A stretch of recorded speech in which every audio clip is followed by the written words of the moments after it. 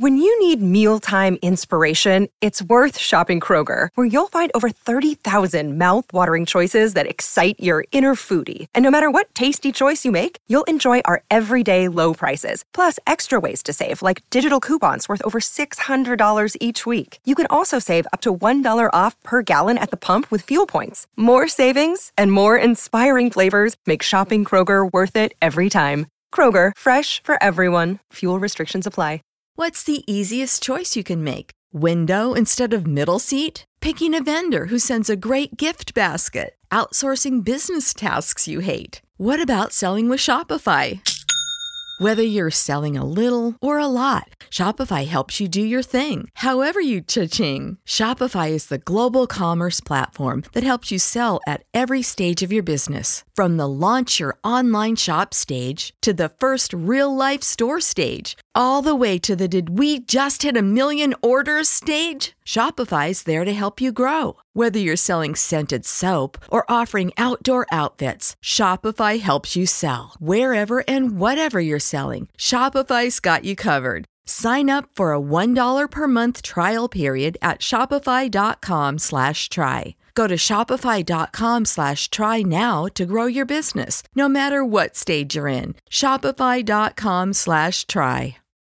When you need mealtime inspiration, it's worth shopping Kroger, where you'll find over 30,000 mouth-watering choices that excite your inner foodie. And no matter what tasty choice you make, you'll enjoy our everyday low prices, plus extra ways to save, like digital coupons worth over $600 each week. You can also save up to $1 off per gallon at the pump with fuel points. More savings and more inspiring flavors make shopping Kroger worth it every time. Kroger, fresh for everyone. Fuel restrictions apply.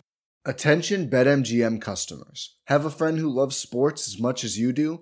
Here's a chance for both of you to earn a $50 bonus when they sign up through BetMGM's Refer a Friend program. Just sign into your BetMGM account and click on the Refer a Friend program to send your friend a message inviting them to register a new account in the same state you use BetMGM in. Once your friend signs up and makes a deposit, they'll receive a $50 bonus. And once your friend places a bet with their bonus and the wager is settled, you'll receive a $50 bonus as well. Share the excitement and get a $50 bonus every time you refer a friend to BetMGM. Visit BetMGM.com for terms and conditions. Must be 21 years of age or older to wager. Ohio only. New and existing customer offer. All promotions are subject to qualification and eligibility requirements. Rewards issued as non-withdrawable bonus bets. Bonus bets expire in 30 days. Please gamble responsibly. Gambling problem? Call 1-800-GAMBLER in partnership with MGM Northfield Park.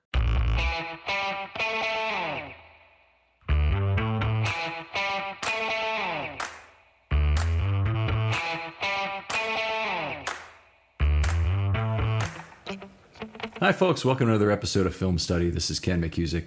We're continuing on with our series of camp questions today, positional reviews of the Ravens, one at a time. Today we're going to talk about the cornerbacks, obviously a very significant position, one I think of some limited depth for the Ravens. And here to talk about it is Jason Smith of Huddle It Up Films. Jason, how you doing, buddy? I'm doing really well, Ken. Thanks for having me on. Good group to talk about.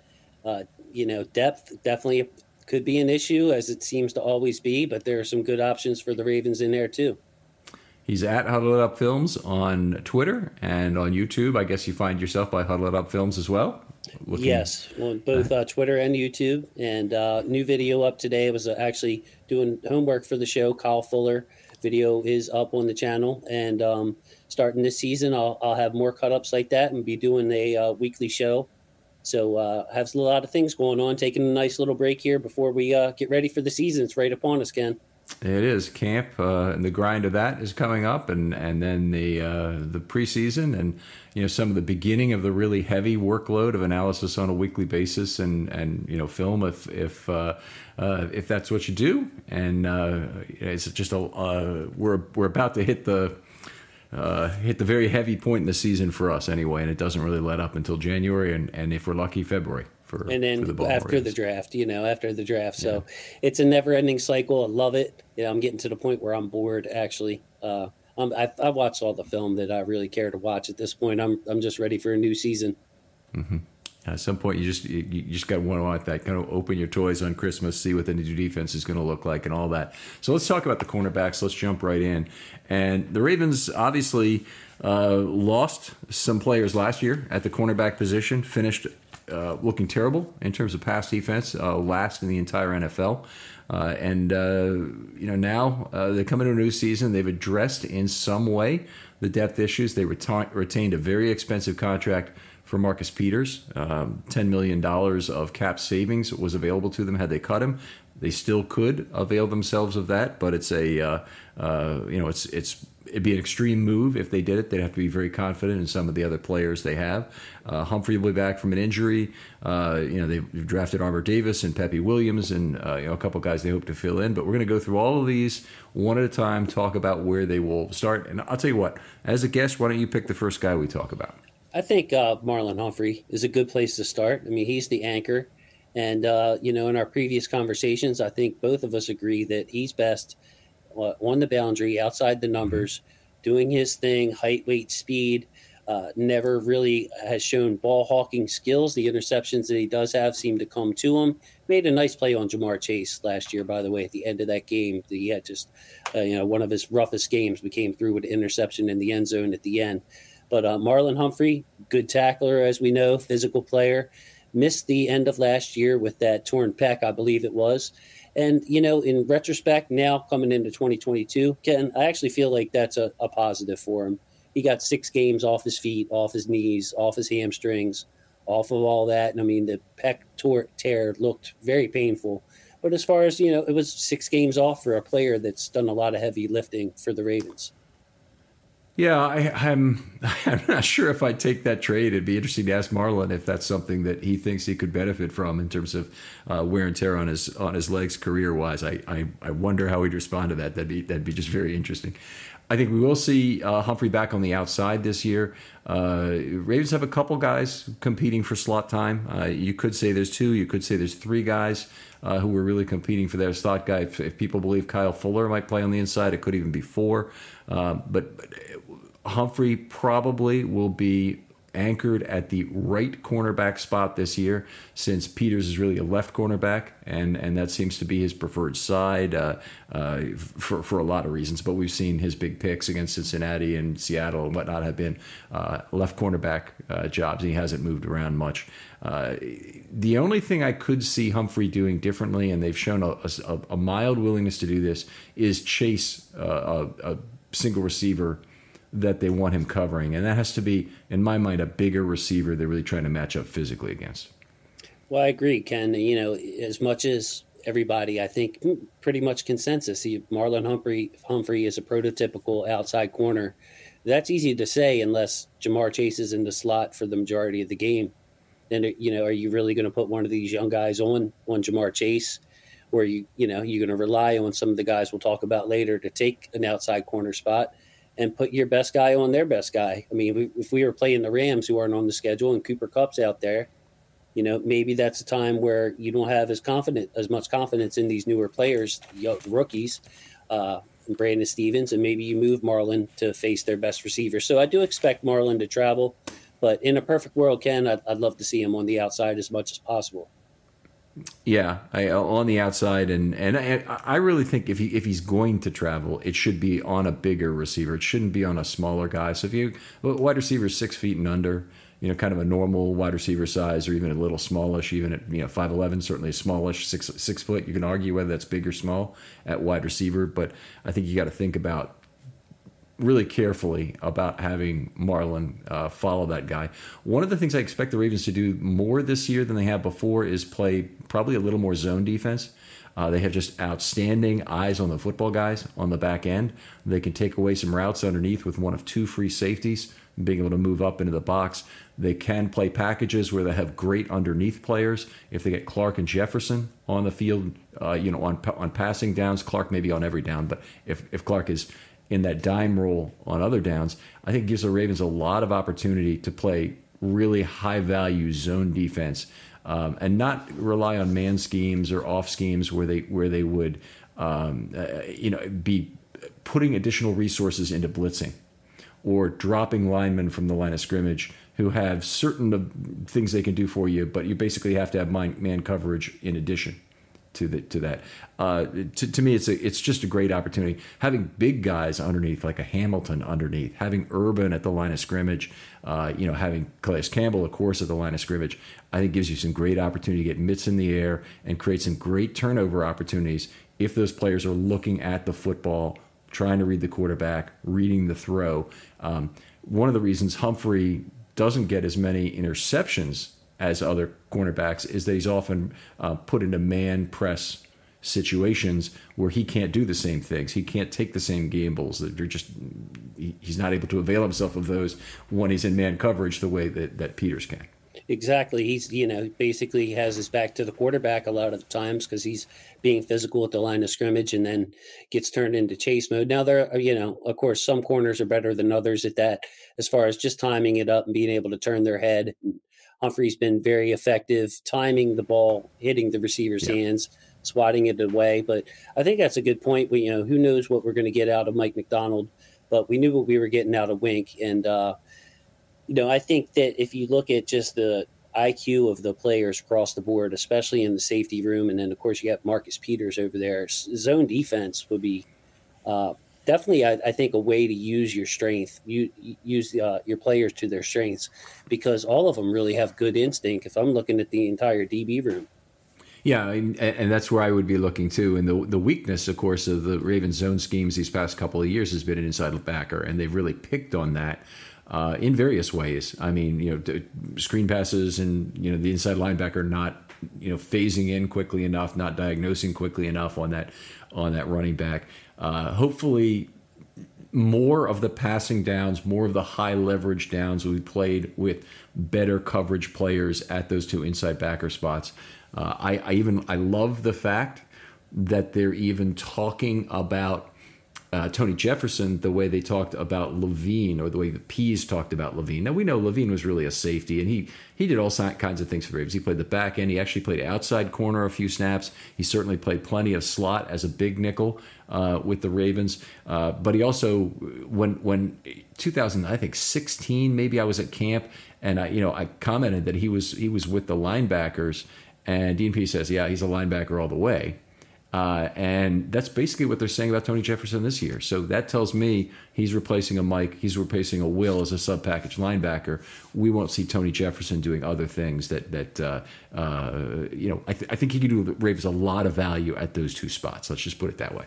Me too, and he doesn't have to. He has other players around him, great players that can do those things and just allow Tony to be Tony. But yes, the Lamar Cramp game where Peters left and came back, Levine actually, so that's 2020, was actually lined up at cornerback when Peters had to take a few snaps off. So I caught that the other night. Like I said, I've been rewatching the TV copies just out of boredom, so I picked that game and hadn't seen it in a while. Great game, but yes, as that affects the corners, the better coverage on the inside will allow, I think, the Ravens to match up. You mentioned big and small receivers. You have some smaller guys in there as well as the traditional, press man corners as Humphrey, Stevens, I would put in that category as well. And Armour Davis, really. Yeah, Armour Davis for sure, and comes with that kind of a pedigree. I'm personally not terribly worried about the forced fumble total. I'd love if he'd get back to more of that. I'd love to see more second man to the ball deals. But basically, I just want more total turnover contributions from Marlon. If that means he's tipping the ball up, great. If that means he's forcing fumbles, great. If that means he's recovering fumbles, that's fine too. And if it means he's the guy on the back end, in a cover 3 situation where a ball gets tipped close to the line of scrimmage or just goes through the receiver's hands and he's got the good reaction skills to get to the ball, that's wonderful too. But a lot of ways he could contribute, and I don't want to define it in any particular way because I think a lot of it will be schematic in terms of how they deploy Humphrey within their scheme. I think when you see Marlon having fun, being loud, being all over the field, I think that's when things are going well. And that's really what I want to see. A happy Marlon is a good Marlon. I didn't like the body language last year against the Bengals. Just wasn't used to it. You know what I mean? I'm used to this very effective, very energetic player. So I just want to see that Marlon Humphrey on the field. And if he's on the field, our defense is doing what they should be doing. Yeah, it'll be a good year if the players are not emoting at each other. And they probably need to learn how to do that in a more discreet way, generally speaking. I know there's some great frustration with some of the coverage errors that have occurred the last few years. And yes, some of them are at inside linebacker, but they're at other places too. And, there have been plenty of other problems where, players are basically emoting at each other on field. I prefer not to see that, and some of the things that we've seen about the way that Macdonald has been teaching the defense in terms of why are we doing this as a group, not just your responsibility, seems to be a more valuable way to do that. And I don't doubt that the savvy veterans thought about the game that way in terms of what's everybody's responsibility within this, but I think that as you're bringing young players into the fold into what is probably going to be a fairly complex defense, to understand the general principles and what the team's trying to do is great. It may even help them understand why they're being substituted out of a game or why they're going in and what advantage you give over the guy you're replacing. And that may give you help in terms of what you need to do in any given play. Yes, if your role is defined, you can embrace that role. Be like, look, I'm here to tackle and do X and Y, you know what I mean? And just know that that's your role and take that kind of things personally instead of being spread out more. And let's face it, Ken, I mean, it's a brand new defense for everybody. I mean, there's going to be a lot of Ravens principles in there, of course, since Macdonald was with the team, but just learning it all together one step by step. I think it's great, especially, being the first year as a defensive coordinator. Yeah, it'll be a lot of fun to see exactly how he differs from Wink. It was very exciting to see the differences that Wink bought from Dean Pease. I mean, tremendously exciting what he did. And I'll just say this: I'm a tremendous Wink fan. I think that they allowed a really good guy to walk. Here, I would have been fine if he'd have come back for another year. That said, I think Macdonald is probably an excellent choice too. The Ravens don't make a lot of bad choices. They have good succession planning in house, and Macdonald, although he spent the last year at Michigan, was in house prior to that, and certainly they know who he is. It's actually kind of a funny story, but when Wink got hired, I was actually upset with how quickly it happened. I thought that should be a decision at a higher level than just Harbaugh making the call. And I know Bisciotti is one to delegate that hiring authority no matter what, but it should be almost an organizational call when you're bringing in a new offensive or defensive coordinator, because those positions are so important. And the other thing I thought is that the Ravens defensive coordinator position is probably one of the most attractive positions in all of football. You have star talent, you have great history, great scheme, great understanding shown from the front office of what players can help you win by drafting talent on that side of the ball as needed, by bringing in guys that can really help you as platoon players. And I thought that why would they give this to Wink right away? Because he's on staff. Why is the fact that he's on staff make him the best candidate? And then they hired him, and he delivered on that instantaneous selection, I think. I don't think they would have done any better. In fact, I think the chances are likely they would have done worse by going out and get somebody outside the organization with a really good pedigree. I'm thankful for the Wink years, but yes, this does seem more calculated. It's, Macdonald got his experience, kept it in the family, and then came right back. I think he was with the Ravens for about 7 years before he went to Michigan. So this is pretty much his home. And yes, I mean, what better organization to want to coordinate than the Ravens, who have spent the resources. Now, all of a sudden, we spend more cap as far as hard cap this year on offense than we are on defense, but it's a committed team to its defense, even with Lamar as the quarterback. We don't mess around with stopping the run, and we don't mess around usually drafting at the safety position or paying a safety, whether it be Eric Weddle. It's a defensive culture. It definitely is. Mm-hmm. All right, great. Well, let's move on and talk about Marcus Peters a little bit. Why don't you start us off here in terms of maybe what you're hoping for from Marcus this year? I'm actually optimistic. I've been feeling more optimistic for some reason. Of course, there's no way that we can know what exactly is happening. You mentioned earlier that, of course, the Ravens could save double-digit I think 10 plus million if they cut him. And I was surprised, Ken, that a restructure hasn't happened yet. But I think maybe, if I'm just trying to think it out, maybe they want to take a look at him in training camp before they know how, see how the knee looks. Maybe they want their doctors to look at it to see what kind of money and how long they want to offer an extension to Marcus for. But I think he's firmly in his plans or in their plans. I believe that he likes it here. And go ahead, Ken. I just want to say that I think you're right 100% for starters, that they want to see whether he's still able to play the position before they decide maybe even what kind of restructure they'd give him.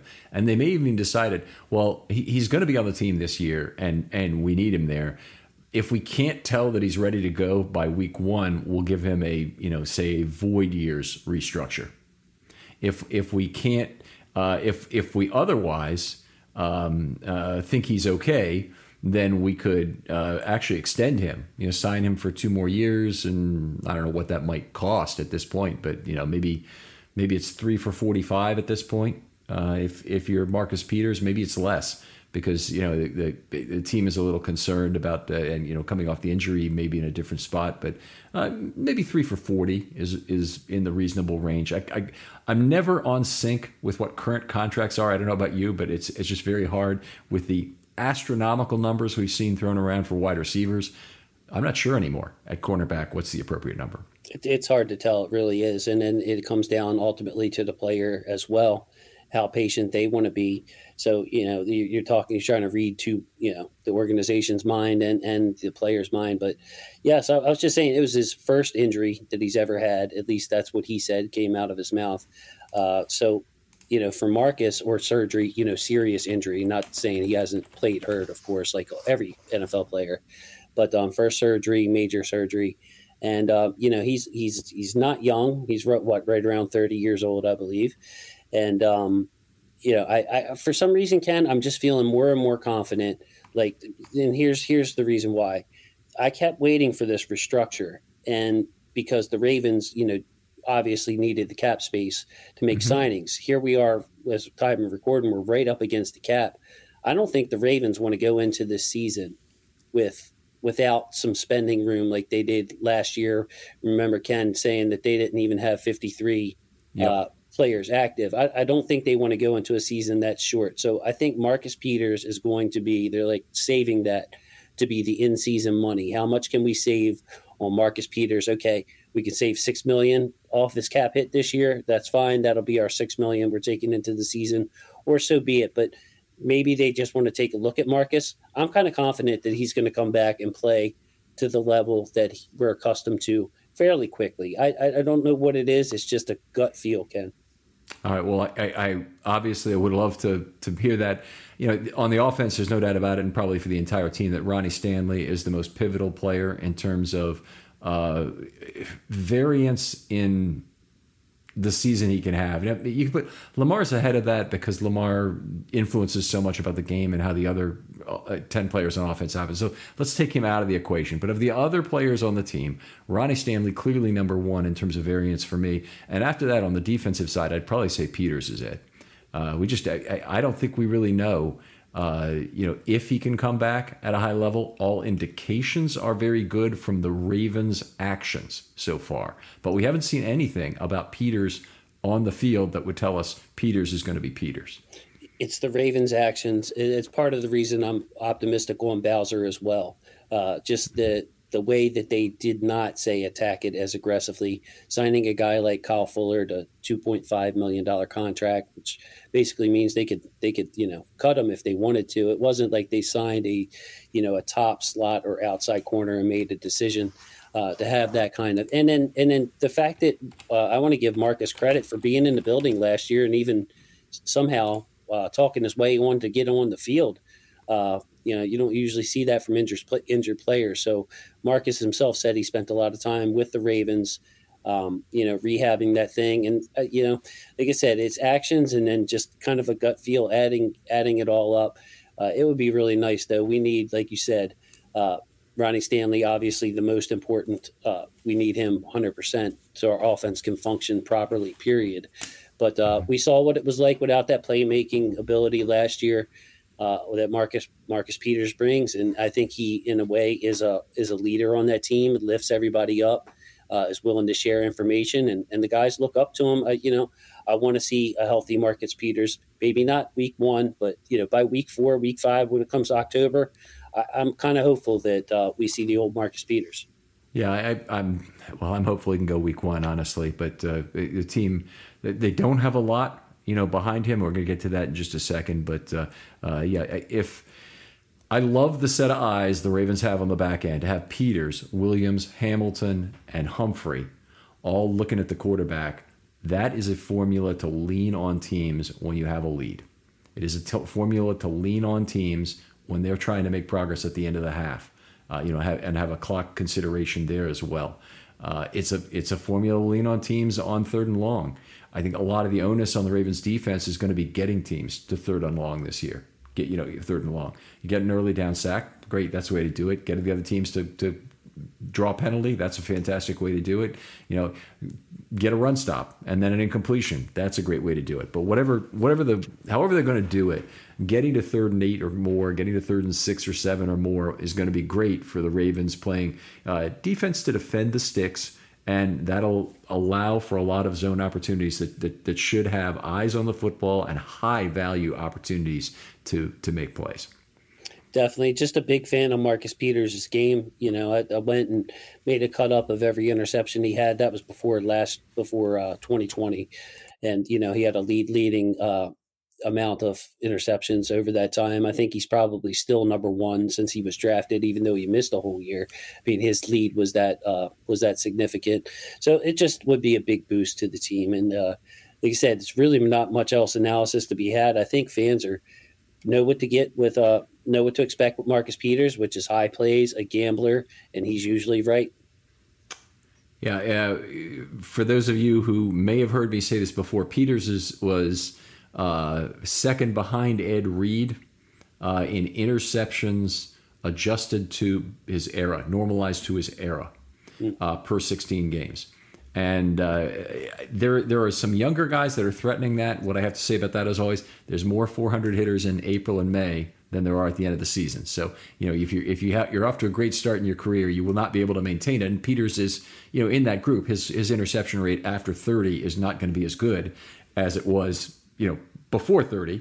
But still, I hope the guy can be a Raven. And you know what? I really hope he gets his wish and is able to finish his career as a Raven. I think that could only mean good things, probably, if it involves an extension.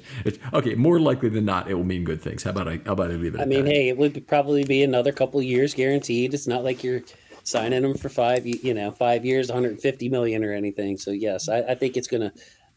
It has a good chance to end well with Marcus Peters and the Ravens, both straight shooters. You know what I mean, Ken? Marcus doesn't mince his words. He doesn't just hand out compliments when he doesn't feel like it or when they're not warranted. Ravens are known for their brutally honest negotiating strategy. Hey, this is what we can give you. Go ahead and shop it somewhere else. So I don't know, kind of a personality match. It just feels like he should retire in Baltimore. Yeah. All right, be happy with that. Let's move on. The Ravens acquired Kyle Fuller. He's got a fully guaranteed deal. So I just looked it up on OTC as we're going here. So the Ravens can't save anything by cutting him. So he's going to be a Raven this year. He did not have a great or even good 2021 with Denver Broncos. Vic Fangio got him back. He'd had him in Chicago. He was happy to get him again. The language used by Fangio, even after his good games, is one that concerns me. Now, obviously, Fangio benched him twice during the season. He had him in there at slot corner, and I heard the kind of comments that I might hear about a young linebacker who never played the position before, or a guy thrust into a position for the first time, made about Fuller. Now, Fuller's a veteran player.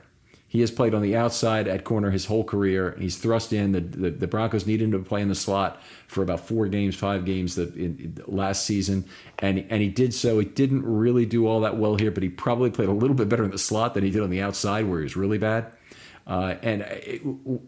It's the language that Fangio used was conciliatory in nature. It was backpedaling excuse language for a guy who he wanted to say he played well, but he really hadn't played that well. So he said he played well for a guy. Now, you got to look at Kyle Fuller. He's never played a snap at slot corner in his life, and he moved in at slot corner and looked just okay, kind of thing.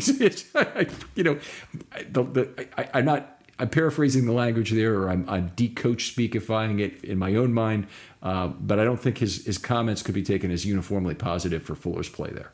Very fair. And, I saw the same comments in articles written by the beat writers and everything, and they tend to be positive. So the way it's framed to the outside is, man, this guy, what a trooper, man. He got benched and came back and humbled himself and played the slot and played better in the slot. And, I'm guessing that that's true, but, Ken, I haven't watched. I'm going to watch more and more of Kyle Fuller. I don't always trust every kind of grade. I kind of want to see for myself. Yeah. But just and one other thing I wanted to comment on, maybe you can respond to, the 2.5 is guaranteed, like you said.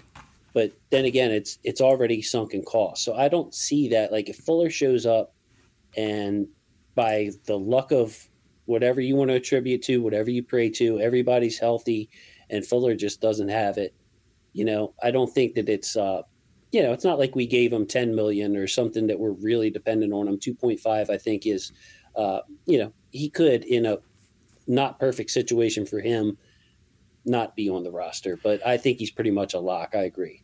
Okay, well, there is a cap loss actually from cutting him. It's not just a neutral cap situation because you have to replace him with at least a minimum salary guy. So it's really like you have to put up another whatever it is, 750,000 or something, right, to fill his spot. So if he shows up without legs, sure, you're better off cutting him. Literally without legs. If they were both lost in an accident or something, we're not going to go there. It's too dark. It's too dark. But no, literally, if he was unable to play football for whatever reason, yeah, you'd be better off cutting him. But if he can play football at all, if you have any confidence that he can be as good as the last guy on your roster, then you're better off keeping him instead of say, one of the guys who was slated for the practice squad this year. There you go. So Ken, the first thing I wanted to mention that impressed me with the Broncos game that I just watched today was his aggressiveness in tackling. So it's obviously that's not the primary job of cornerback, but man, he got Lamar good a couple of times. And we're talking about Lamar Jackson. Once by the sideline, once was very early in the game. It might have been the first play from scrimmage. Lamar kind of got twisted up a little bit. I don't know if you remember that play, Ken, but it was like a heart in your stomach kind of moment as a Ravens fan to see Lamar take a hit where he's just kind of twisted a little bit. And but I was really impressed with Kyle Fuller's aggressiveness in tackling. And that stood out to me for a veteran. He looked very interested and made some plays over there. On the strong side, a left cornerback, Ken. He played left cornerback the entire game. Mm-hmm. Different teams have different philosophies about how they want their cornerbacks to get involved in run plays. But if he's in the slot, he's definitely going to want to be the Ravens are definitely going to want to be an aggressive tackler. If he's on the outside, the Ravens have had mixed philosophies on that over the years. If you go back and watch the 2000 Ravens, McAllister and Starks clearly have orders not to be involved in run tackles. And you can tell they've got no interest. They'll approach the pile, but they don't want to come too close. The whole 11 bowling balls or 11 billiard balls thing, it was 9 billiard balls. That's what they're really talking about in terms of making tackles. So it's that's something. I think Fuller, if they want to get the full value on him, they'll move him back to the outside. The Ravens are light on the outside in terms of depth. Anyway, the next guy up is Armour Davis. Or maybe Stevens. So you really aren't talking about anybody who's got a clear inside track on that number 3 cornerback slot, as far as I'm concerned. If Fuller has anything left, if he can play intelligent football within zone schemes, if he can be a decent guy in man, I'm not expecting him to be great again ever, but if he can be a decent guy at all playing man, that would really be something. That would be a big win in terms of getting Kyle Fuller this year. And honestly, the best possible reason is the 2 starters are both active for all 17 games, and he sees hardly any snaps at all. That's my ideal hope for Kyle Fuller this year. And I think his spot, his main spot is going to be on that left side, as Marcus Peters backup. I think that's a really good spot for him. And when I look at the slot, I see guys like Stevens who can be a big slot. If Marlon travels, he's another option for a big slot where you put a guy like Stevens or Armour Davis on the outside. And then you got some smaller guys like Pepe Williams or maybe our Darius Washington who can handle some smaller players on the slot. So if, there's a lot of options there, Ken. Like one of these guys is going to show up and be good at camp. It's going to be more than just talk. One of these guys is going to play well. The odds are you have 4 guys there. And in that scenario, I'd really like having the veteran Fuller to be there to maybe ease Marcus Peters in if he needs to, or maybe give him some snaps off, a series off here or there. Where, Fuller, he's not, obviously as an older player, he's not the athlete that he once was, but the IQ is there and the toughness is there from what I saw. Did he make a mistake or there's some communication issues in Denver? Whose fault was it? How did the coach feel about it? Well, all that's over now. He's back home. And you can just hope that he can be a serviceable player, a veteran that's not a liability when he's in there. And I think that's completely possible. Like, after watching that Denver game, my opinion of him kind of, because I saw the same grades as you, Ken, my opinion of him kind of smoothed out. Like, okay, this guy still knows what he's doing, Ken. He is a year older than Peters. So it's not a youth infusion for sure. He's 30 as the season begins. Fuller won't turn 30 until January of next year. Peters won't. So Fuller is a guy that there is no, the future is now. This is a 1-year deal, and probably this is his 1 year in Baltimore. Though I guess you could say he's a Baltimore guy. It could be a place he comes back if things go all right. What I just hope is that the Ravens know what they're doing with this move, that they see something in Fuller that they think is untapped potential that was wasted last year, maybe in Denver. An opportunity that he would have been a better player last year under different circumstances, maybe having a better defense around him, maybe having better safeties around him, whatever that might be, and that he can move back. Maybe it's just they still saw some good things on the outside, even though the graders didn't, but they saw some good things on the outside, and they think, hey, he's still got something there. Let's give this a try. Certainly still very aggressive at playing the football in the air. That still is all there. There are legitimate questions, I think, about whether or not he can stay with the receiver in man coverage at this point. Sure. There you go. So maybe they play a combination on that side, zone on one side, and let Marlon man up on the other side. You don't have to play all zone or all man. You can mix it up. Fuller knows what he's doing, and again, it'll come back to the defensive coordinator as well, being able to put him in positions to succeed, because I think that Fuller still has something to give, whether his legs or whether he's physically able, like you're alluding to keep up in man coverage. Maybe that's not him anymore, but he does have some value as a ball hawk, tough tackler, and like you said, maybe McDonald can put him in some advantageous situations if we have to lean on him and play him. Mm-hmm. All right, well, let's move on. Let's talk about the Ravens' first cornerback selected in the 4th round, number 119, Jalen Armour Davis. Came out of Alabama, very limited amount of playing time there, but did play 15 total games, couple in the previous 2 years, 11 as a junior or senior. I've got to look at that again. Yes. As a junior. So, at Alabama, that's often the case, is you have high-quality players waiting in the wings to start, and they don't get their chance until their junior year, and then they're off to the NFL, kind of like going to Kentucky to play basketball, except it's freshman year there. Right. So, a guy, a lot of the physical traits to play outside corner. I think that he's not a slot guy by size and aircraft carrier build. A lot of people think that he might be in waiting to be the left cornerback if Peters were to leave after 2022. Okay, see, that's going to be a question for me, something I don't have a feel for, if he is either, if he's comfortable on that side or if that's where he's going to be play, or if he's best suited to play on Marlon's side. But obviously Marlon's going to be here for a while, which is why you put it like that. But definitely an outside corner, Ken. I just wanted to say, from both a positive standpoint and a possible what he's going to have to prove at the NFL level is positive. He's 6'1", runs a 4.39, and I joked with you on my show that when he gets beat, it looks like he runs a 4.19 or under 4. He just the speed is there and the size is there.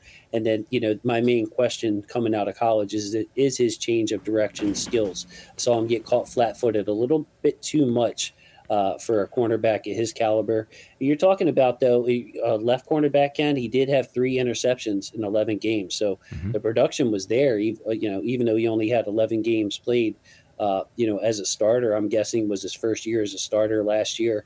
3 interceptions in 11 games. So prototypical outside corner. And I actually had said to you before as well that I think Anthony Averett is a pretty good comparison. But Jalen Armour-Davis, I think, is a little taller, plays a little bit bigger than Anthony Averett.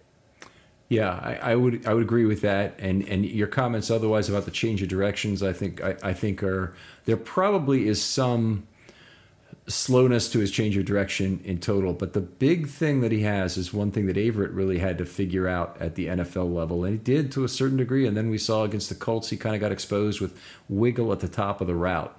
And if Armour-Davis is in off coverage, is he going to be a guy that reacts properly to the receiver's moves at the top of the route? Can he read that receiver? Can he read his leverage? Can he figure out what's going on? Can he use the cues from the other receivers on the field and what routes they're running to try and eliminate possible routes and translate that to muscle activity, very quickly. So it's a big ask. I know it's kind of like, being a hitter at the plate and having to react to the ball in 0.4 seconds.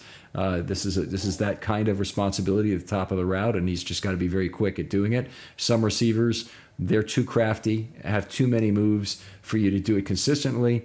But Armour-Davis has good makeup speed. It's one of the nice things about him in terms of deep routes. So he's probably more forgiving on that. You throw the ball up, you're still taking a chance with him. In terms of how otherwise he might be beat to the inside and on a comeback route, maybe a little more vulnerable there. Yeah, I think this is a high upside pick for the first pick of the 4th round. I mean, if you just looked at him, watched him work out, and said, you know what, that guy looks like he fits with the Ravens. He's 6'1", blazing speed. He's no wallflower out there, a physical player. He's got this production. He comes from Alabama. I mean, it just I think that his profile pedigree is more than just of a 4th round pick. I mean, if he had the 2-year starter or a 3-year starter and didn't have those kind of questions, I think he would have went much earlier in the draft. I mean, there are a lot of corners out there with limitations. I don't think Armour-Davis has any from a physical standpoint. He can work on that change of direction. He can get his mind working faster, and he can get the experience to where he doesn't get caught flat-footed, which is basically, the only negative that I saw. I would agree. I mean, I think if you're looking for correctable flaws in a cornerback, he's got some of that, and he's got a lot of the physical tools in terms of the size and the length and the speed, obviously. So those are very good tools, a very good base to be starting, and hopefully he can learn the Ravens' way.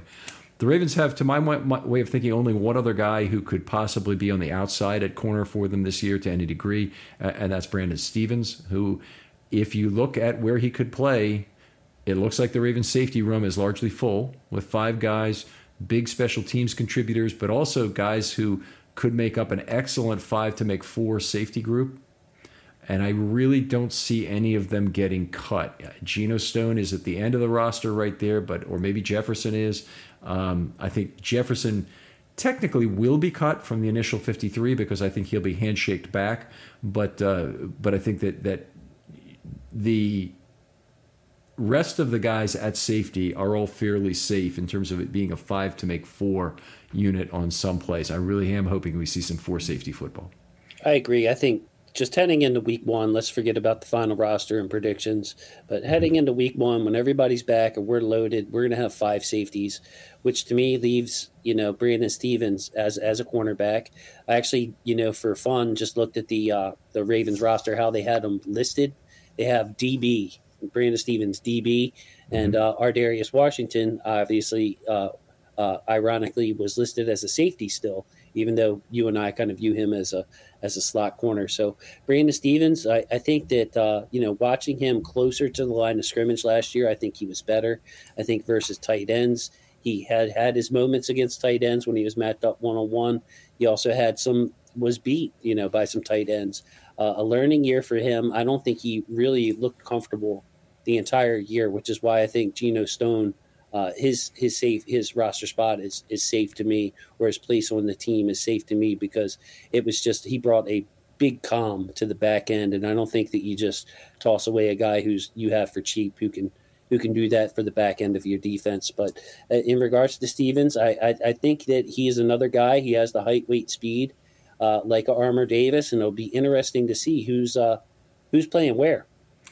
Yeah, one more comment on Stone, just because you brought him up there. Enormously significant in my mind that when Clark sat a game, Stone got the green dot.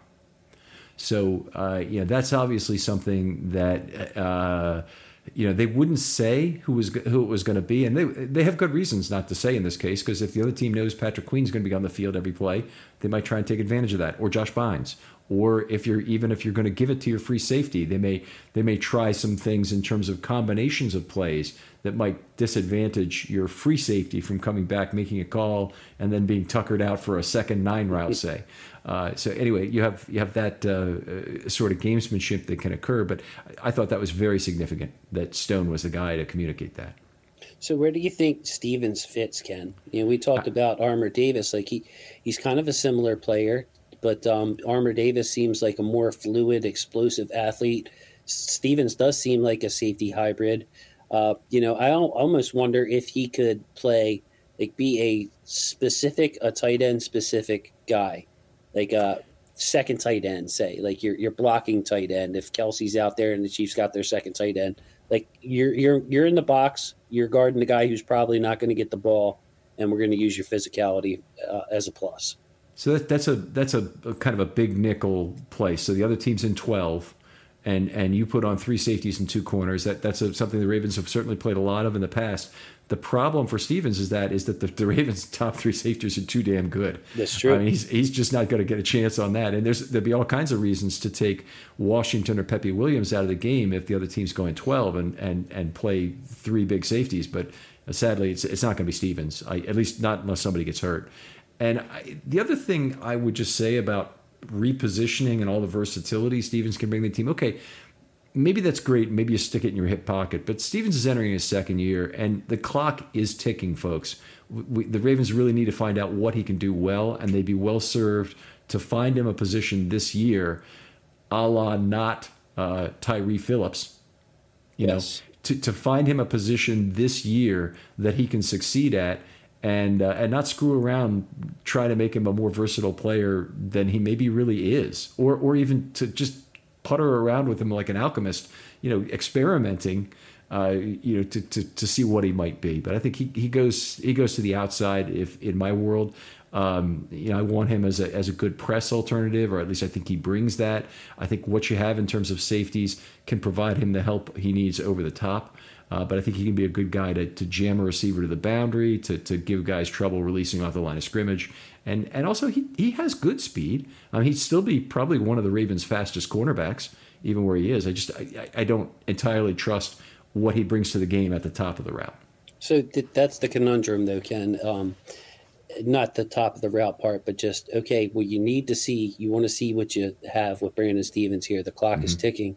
The other conundrum is, well, he plays outside corner, and if things go well, we have Marlon Humphrey and Marcus Peters there. So it's like, well, which one is it? What's good for Stephens? What's good for the team? How is this all going to work? I mentioned, I think earlier in the show, that Stephens would be a guy that I would try in Marlon's spot if Marlon has to travel with, a slot receiver who's the main threat this week. And maybe Amari Cooper's playing a ton in the slot and they want Marlon on him or something like that. Maybe that's a game that Stephens plays a lot. But yes, with the safeties that we have, that's why I was saying a blocking tight end. Maybe that's a snap that Hamilton's not on the field. You get Stephens on the field for a 3rd and 1 with a fullback and a 2 tight. I don't know, Ken. I don't think that there's any good answer, but I do think that his best spot is out there somewhere on the boundary. I mean, I agree, first of all, about the boundary, but let's just brass tacks here. If he's the 8th or 9th best defensive back on this team, and that's very possible, okay, that the 5 safeties, at least positionally, where they might compete with him for snaps, are all better at those positions. You don't want Stevens on the back end basically over any safety the Ravens could put out there, except maybe Jefferson, and Jefferson doesn't really, he's not going to be playing those spots.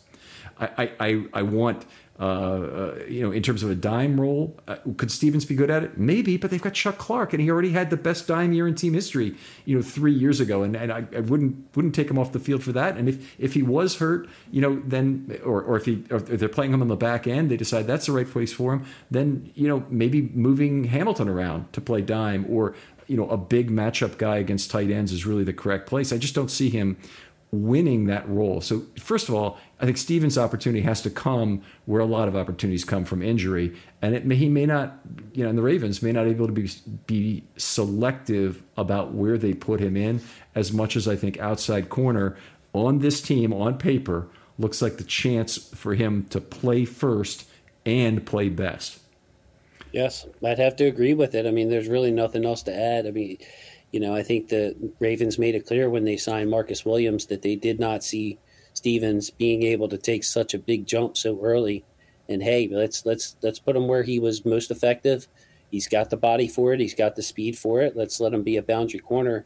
And then in the draft, we drafted another one. Of course, we have questions with Marcus Peters' health, so it was a good move, but it just puts more pressure on Brandon Stevens. All right. How about we move over to slot with a couple guys, I think, competing for the job there.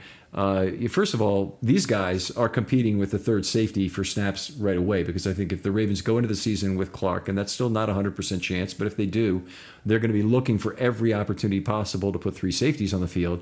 And the easiest opportunities are when the other team goes to 12, that you put a third safety on in big nickel, and then you have others where you're taking a linebacker off the field to get one on. They'll have dime opportunities there as well. But Pepe Williams and Washington would be more of the standard 11 personnel third cornerbacks that would play slot.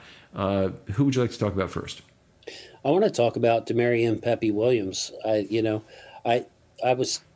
He's another guy I went back on for the show and was watching some Houston games. And, I remember the last time I talked to you, I said, I'm mad at myself because this guy didn't come across my radar. And I was watching Marcus Jones, and why wasn't I seeing Demarion Williams? Well, I mean, he's, 5'10", 182.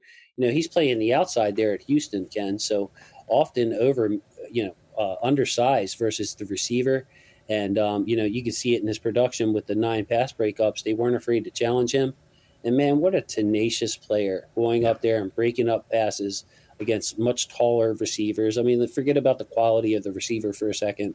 He is timing the ball as well as you can possibly time it while he's running full speed, turning around. And then, Ken, I don't know if you want to comment on that, but just a bulldog mentality. I mean, Tavon, you just call him the pit bull. This guy is the same way. When he tackles, he's not taking any prisoners. Very physical player at 5'10", 182.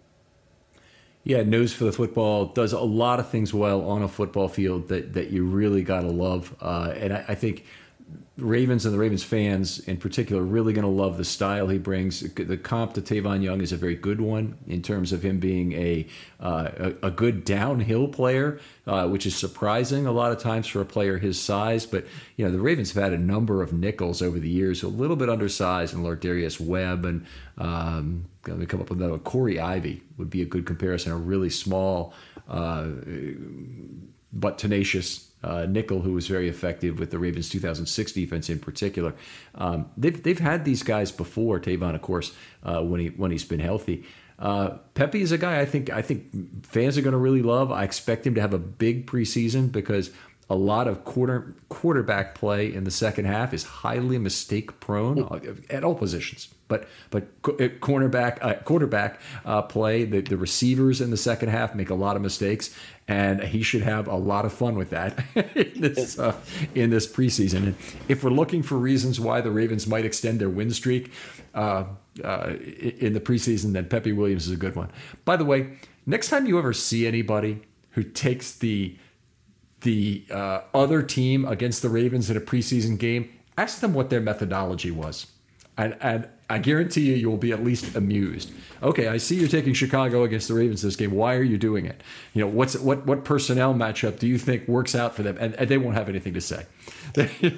Maybe they just think we're due to lose one, Ken. Maybe it's like, look, you guys won 153 in a row. I mean, I'm guessing 154 is not going to go your way. So maybe that's interesting.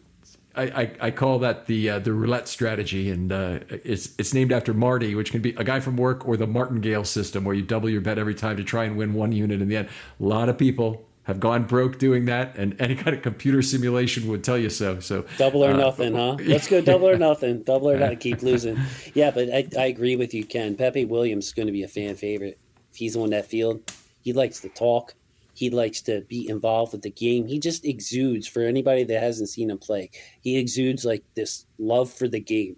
So as far as a fan favorite, and I mean, like I said, there's physical tacklers, but he enjoys it. Like, he enjoys standing up a bigger player and telling him about it on his way up. I think he's got to be careful with that, by the way, Ken, because he makes me nervous when I was watching some of the games. I'm like, man, the NFL, they're quick to throw a 15-yard, but he's that kind of player from an aggressive downhill tackling standpoint.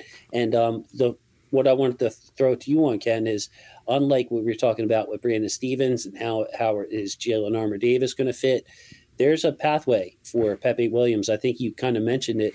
These smaller quicker receivers in the slot.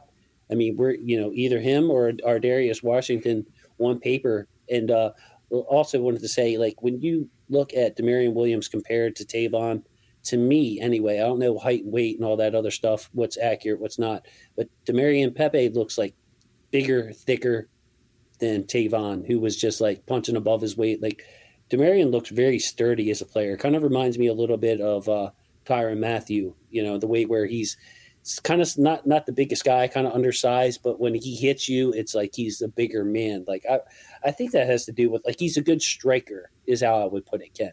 Like, there's some big muscular guys that really don't time their punches, and then there's these skinny guys with long arms who time their punch. Like, he really strikes through the target. He wants to do it.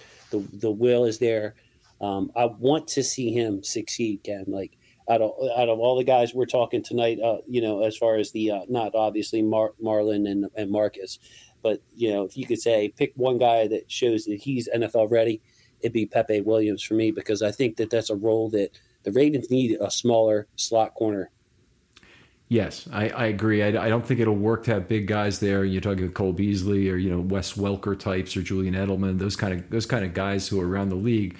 You do want somebody who can read leverage better, probably play above their speed. And I think both these guys, that's what I'm seeing from college tape. Not enough, because the jukes will be better, leverage will be harder to read at the NFL level. But anyway, hopefully we'll see in camp one or both of those guys really show elite reaction time at the line of scrimmage, those whip routes and those really fast developing routes where they have to read it right off the line of scrimmage, and they have to figure out what's going on to have any chance to make a play on the football. So there you go, Ken. So, the Ravens lost Tavon, lost Averett, drafted kind of a Tavon and drafted kind of an Averett as far as just, if you want to look at skill set, it should be very, it's like it's similar enough for me to be able to say that and not feel, to the viewer or a casual fan, that's a perfect way to put it. That's what we got. We got ourselves a new Tavon and a new Averett. Now, the Ravens have 5 other guys who are on the roster currently. I don't think any of them is a good chance to make the roster, but I want to come back to that in a second. The other guys are Robert Jackson, who got some playtime last year, did not look good at the end of the season, obviously. He'd be a candidate for the practice squad, not a candidate for the roster, unless there's some major breakdown to the depth chart during camp that would be very, very bad to see again. Kayvon Seymour is still around this league, and the Ravens actually went out to re-sign him. He's a veteran player. He's probably, I believe, let me just check what year he is. I believe he was a 2016 6th-round pick. I think he played for USC, by the way. I didn't write that down, but he did. He signed in January. No guarantees. The Ravens are his 4th team since 2016. So about Ronnie Stanley's age, give or take a year. Okay, important here, he's in his 5th season. So he could be, and he's making the vet minimum. So he's a handshake to make a handshake guy. 100% chance he's cut from the starting 53 because he'd be the first guy you'd go to and you'd try and say, hey, Kayvon, we want you back. We want you for the practice squad, maybe. We want you for the team, maybe. But we're cutting you right now to make room for this other player who's going to IR tomorrow. And the Ravens will do that to get 56 or 57 guys on their roster as opposed to just 53. I'd be pretty sure. If you look down the Ravens roster, it's pretty clear who they're going to do with it. Brent Urban, Tony Jefferson. I mean, there's a set of players who it makes complete sense to be cut and re-signed because of their veteran status and the amount of money they're making. But he'd be certainly one of them if he has a chance to make the team at all. But just going to the other guys, Vereen, Amon Marshall is a sad but interesting story. In his fourth year now with the Ravens, and he's lost 3 years to injury.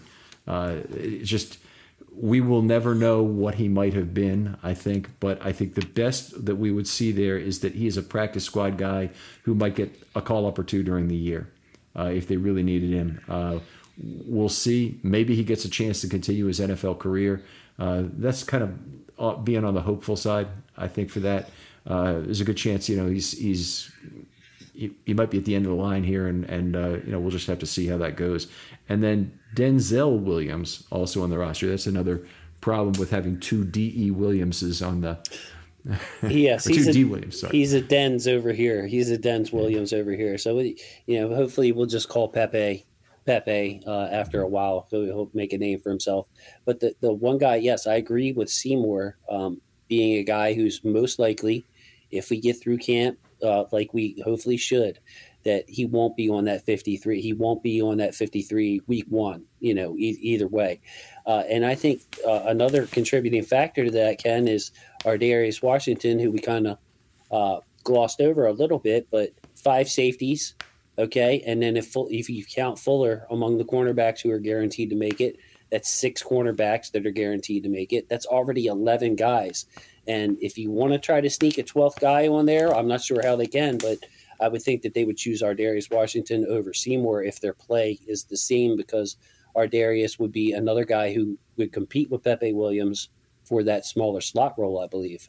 Well, this is where the 56 or the 57 becomes the meaningful number and not the 53, is that they can get the 11th defensive back. I think there's actually, if the depth holds up, and it's a big ask to get through camp with 12 out of 12 guys staying healthy. Yes. Okay, but they have 5 safeties they want to keep. They have 7 cornerbacks they might want to keep in an ideal world. It's a big ask to go 12 for 12 on that. It probably will not occur, but if they have 2 guys they need to move to the roster, they could probably even do that and have a cornerback and a safety who are both sitting on IR to start the year. I'd hate to think that Mike B. Peters is one of them, but 2 guys sitting on there. You can bring 8 guys back this year off of an IR status, and it's actually kind of difficult to find guys who you want to temporarily put on the shelf, because you have to put them on for 4 weeks now to come back. And it used to be 8 weeks, 12 weeks when it happened to Ray, and he could really only come back to get into the postseason. And we only had 1 player, but there's hardly ever a player who would exactly fit those conditions that you really want to sit down for a long period of time. Well, now rules are a lot more lax. It's actually a very significant part of your roster building process is to decide who you want to stash on IR for a limited period. And 8 returns is a big restriction from the last couple of years, where the COVID rules had unlimited returns from IR and after 3 weeks. But I think this rule was actually probably targeting some teams that were like the Ravens in terms of being very good and crafty roster builders. Yes, it's tough. You look at it this time of year and you think, how can we get all these guys on the field? But I mean, we were kind of in that same position last year with trading. Excuse me, what's his name, Ken? Who did we trade that we drafted? Shaun Wade, and Nigel Warrior too, and Nigel Warrior. And then ended up playing guys down the stretch that we couldn't. So, man, how many of these guys can we keep? It looks great right now, but Ardarius is the one guy that. Whenever I've seen him play, I see a really heady football player that looks like he belongs. So I hope the Ravens find a way to keep him, even though they already have, theoretically 11 DBs ahead of him. Yeah, I basically would agree with that, and I think they will find a way because I don't see them as having a really good backup slot corner. Otherwise, they could get by with playing a safety there. If you want to make if you even want to rotate Clark and Hamilton in that spot, I think that would be okay. But it's they probably would rather have a guy who can cover the whip route as a backup on the roster. And, ideally they'd have a guy who can play inside or outside. I don't think Fuller is that guy, even though he's obviously tried that way at Denver. And I don't really think anybody else among the Ravens outside corners really makes sense unless it's Brandon Stevens. And Brandon Stevens still would be a big physical slot corner, not a quick twitch slot corner who's going to play faster off the line of scrimmage or play as fast off the line of scrimmage as he needs to against some of these smaller, quicker change of direction guys. There you go. We said it before, but yes, the Marion Williams, Pepe, and Ardarius are the two guys that fit that mold. Is at least physically quicker than fast guys, a little bit undersized, playmakers, reading leverage of the receiver, all those things that the Ravens look for in a smaller slot corner. Those are the two guys that profile. Everybody else is kind of like unless you want to try Fuller in there, it seems like strictly outside corners and you don't want to move Marlon. You want to let Marlon be Marlon. And the reason we started with him in the show is because it kind of works around Marlon. That's our guy. That is, and you know what? Anybody else doing this is going to say, well, Marlon Humphrey's a pretty good slot corner too. And the fact that he can play there really gives you versatility you need. And if it was the emergency move, if it's to get you through a game move, well, no problem, you got to do it. If one of Washington or Pepe was on the inactive list that week, which is probably a pretty good chance that'll happen week over week. Moving Humphrey there to the end of the game, okay, that's fine. That's him providing value. I just don't want him out there starting games, being the guy that they have to put in that position. And who also helped with that? Marcus Peters, because if a number one receiver is on Peters' side, that's fine. Then you have Marlon over there, and if his guy goes inside, he follows the good guy inside, and if he stays outside, he stays outside with the good guy of the other team, and he can work in combo with another corner, be it a smaller guy or a bigger guy, and you're going to be fine on that side. Well, if the other guy's playing well.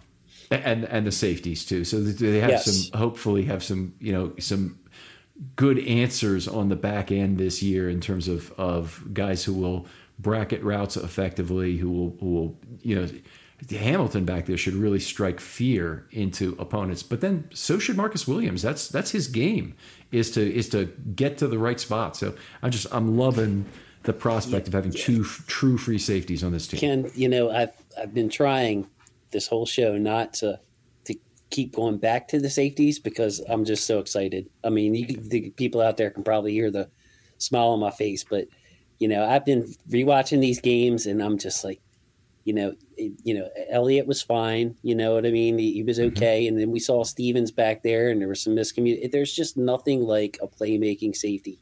Now we have two of them to go with the rock of the group and Chuck Clark. It just makes such a difference. Like, positional value was a discussion I got into today. And, obviously, you have your highly weighted positions and tackle and wide receiver and edge rusher and all that. But a playmaking safety, if you get that true, he can affect the game. Like, I think it's possible that, say, an Odafe Oweh and a Kyle Hamilton can both live up to close to their potential. But I think that, Oweh has a higher ceiling maybe, but a lower floor. You can see Kyle Hamilton affecting games more often than Oweh, say. Like, Kyle Hamilton is that good of a safety that he could, be as important to a team as a top edge rusher is what I was trying to get to. Yeah, he may in fact even have some good edge rushing opportunities with this team if he's used in kind of that Derwin James rotating role. We're salivating a little bit over what he can bring from the back end because I think there's a lot of route takeaway that will solve a lot of what was wrong at inside linebacker in terms of coverage. Is if you send a safety down into the box to take away certain routes and you read it off the line of scrimmage the way you want to, have him play robber, you can really cover for some inside linebacker weakness in terms of where you are. I expect it to show up big time Ken. It just because you like I said, you have three really heady safeties. Two are extremely rangy in Hamilton and Marcus Williams, and Chuck Clark, of course, just fits in like a glove with those guys. It's like the playmaking. I expect the turnovers to go way up this year. I really do. When you were talking earlier about something I thought about is Hamilton on level 2 instead of a weak side linebacker.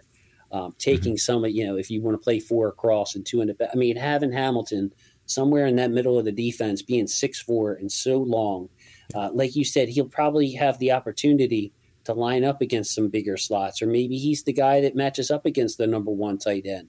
He's got that kind of ability. So very exciting group. I tried to stay away from the safeties, but I think that's going to make a big difference on the defense this year, Ken. It's just the improved play from going from what we had last year and the last couple of years to these guys. Stick with the stream of consciousness always is the basic rule on this show. We want to hear what you have to say, even if you end up talking about running backs on the cornerback show. That's fine. I completely agree in terms of the Ravens having size underneath and instincts underneath. Chuck Clark, by the way, he has an opportunity to play this year. First of all, he may have the green dot. He may be playing every play. But even if he's not, even if he's playing dime back and the Ravens are at 42% dime, let's say again, plus they play big nickel and he's on the field ends up being close to 60% of snaps. And I think somehow he and Hamilton will share about 1.6 snaps per play, if that makes sense to people.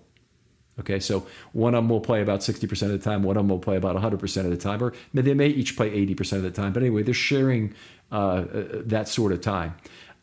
If he plays underneath and is back in that dime role, Clark really had a lot of understanding of where to be. And the more that can be translated into not overall defensive cat herding, not overall defensive hole filling from the back end, as I think he was forced into some this last year, the more effective he can be. I mean, I look back at some of the interceptions he's had, and he's a sorcerer in terms of knowing where to go on the field to take away a route from a quarterback. And I just, total different dimension to that weak side linebacker spot if Clark is playing it in terms of coverage ability. And we saw it, Ken, and I believe in Clark's ability on the back end too, as far as if you want to play a traditional cover 2. I mean, Chuck's got instincts for days. I mean, so you could use Hamilton's length, if it's a 3rd and long and you're pretty confident they're not running, you don't need Chuck in the box. You can make them throw over top of Hamilton. Chuck's going to see that. I mean, think about how hard Wink made it on the safeties in this system to be screaming back to the back end, as the ball's being snapped, and all the games that he was playing. Chuck was asked to cover a lot of ground, and we saw him do that, make a fantastic interception on a deep ball, and then, of course, had the pick 6 in the Rams game. Chuck was doing that kind of stuff while he was the single safety. If he's got Marcus Williams next to him, he can play on the back end and be a playmaker himself. So just a lot of – that's what makes it exciting. Like, the safety group is so strong that I feel like, the big ifs are, you have Marcus and Marlon in their spot. And we're looking at 4 guys, Ken. You really only need 1 or 2 to emerge, and you'll have a strong DB group before the injuries hit. Mm-hmm. Very excited about it, and certainly expecting a lot more turnovers this year. Very excited about what the offense can do in order to set up this defense for a lot of big turnover opportunities. And no matter what people will tell you, no matter what they'll say, I mean, your defense does not play on an island. They play very much in concert with the offense in terms of the flow of the game, in terms of where the lead is. And when the other team has to pass to catch up, the Ravens have their opponent where they want them, particularly with how they're built defensively. They should really shine in those moments. That's right. And, it helps your pass rushers. They know what's coming, and it gives them extra time, some more deep developing plays, and things happen. You could always count on Ed Reed you could smell the blood in the water. It's like, okay, the other team's getting a little desperate. They're going to have to start pushing the ball downfield, and that's when Ed took over, man. Yeah. All right. Just a pleasure as always talking football with you, Jason. I love having you on, and look where the time goes. We mentioned your show up front, so you can tell people about it again. And you're at Huddle It Up Films.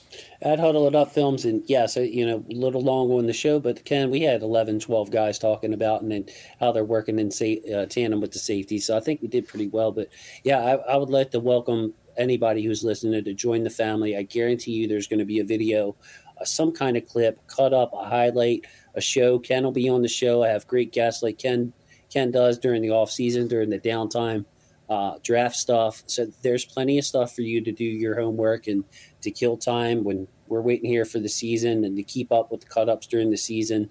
And I mentioned earlier, still in the works. I haven't announced anything official, Ken, but once a week, you're going to be able to, at least you're going to be hearing from me and some good people on the channel, a weekly show, kind of like a look back at the last game and a look forward to the next game type of program. All right. Sounds good, Jason. We'll have you on, no doubt about it, during the year. Other folks out there, if you'd like to be on a film study short, you have an idea, any kind of topic you're passionate about, particularly if it's a nice narrow topic we can cover in 25, 30 minutes, give me a hit with a DM on Twitter. I'll get back to you right away, and we'll get you on fairly quickly. Jason, thanks again for coming on. Always a pleasure, my friend. Thank you, Ken. Appreciate you. We'll talk to you next time on Film Study.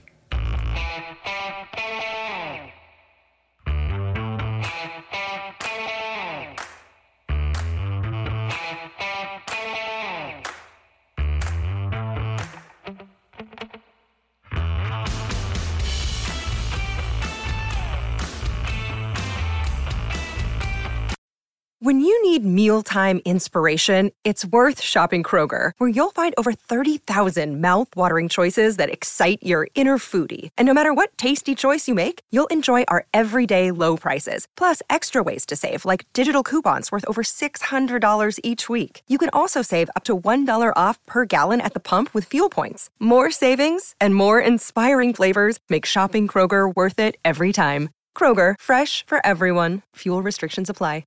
Save big on your Memorial Day barbecue, all in the Kroger app. Get 3-pound rolls of juicy 80% lean ground beef for $3.49 a pound with a digital coupon. Then get select varieties of flavorful Powerade, Body Armor Super Drink, or Arizona tea for 77 cents each, all with your card. Shop these deals at your local Kroger today, or tap the screen now to download the Kroger app to save big today. Kroger, fresh for everyone. Prices and product availability subject to change. Restrictions apply. See site for details.